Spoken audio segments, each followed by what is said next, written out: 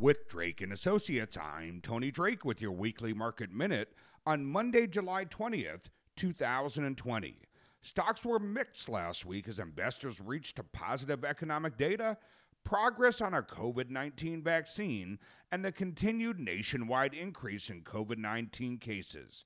The Dow Jones Industrial Average gained 2.29%, while the S&P 500 rose 1.25%.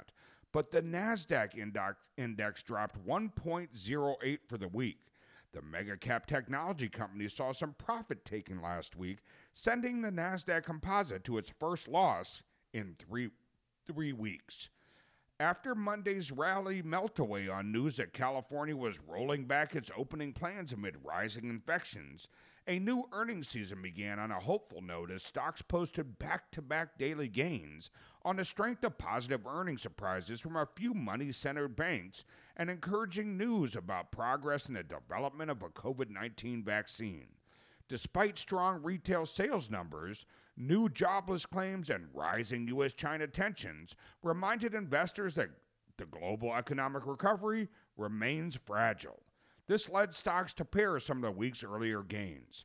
We also saw the beginning of earnings season while investors long ago accepted the idea that this earnings season would be ugly, reflecting the impact of the economic shock due to COVID-19. It didn't mean that there weren't important insights to be gained from this quarter's earnings reports. Three money-centered banks last week kicked off the earnings season, reporting substantial declines in profits and additional cumulative $28 billion set aside for loan loss reserves. Banks are an important economic bellwether since they touch every part of the U.S. economy. Although their earnings were significantly lower, they beat consensus Wall Street estimates, which encouraged investors and set stage for stocks to move higher. The story on this quarter's earnings season, though, is far from finished as investors wait for a stream of companies to release their quarterly results in the days and weeks ahead. This week, we'll look at a couple key pieces of economic data.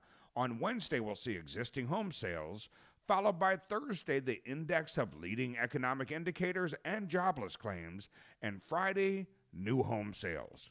With Drake and Associates, I'm Tony Drake, Certified Financial Planner, News Radio, WTMJ.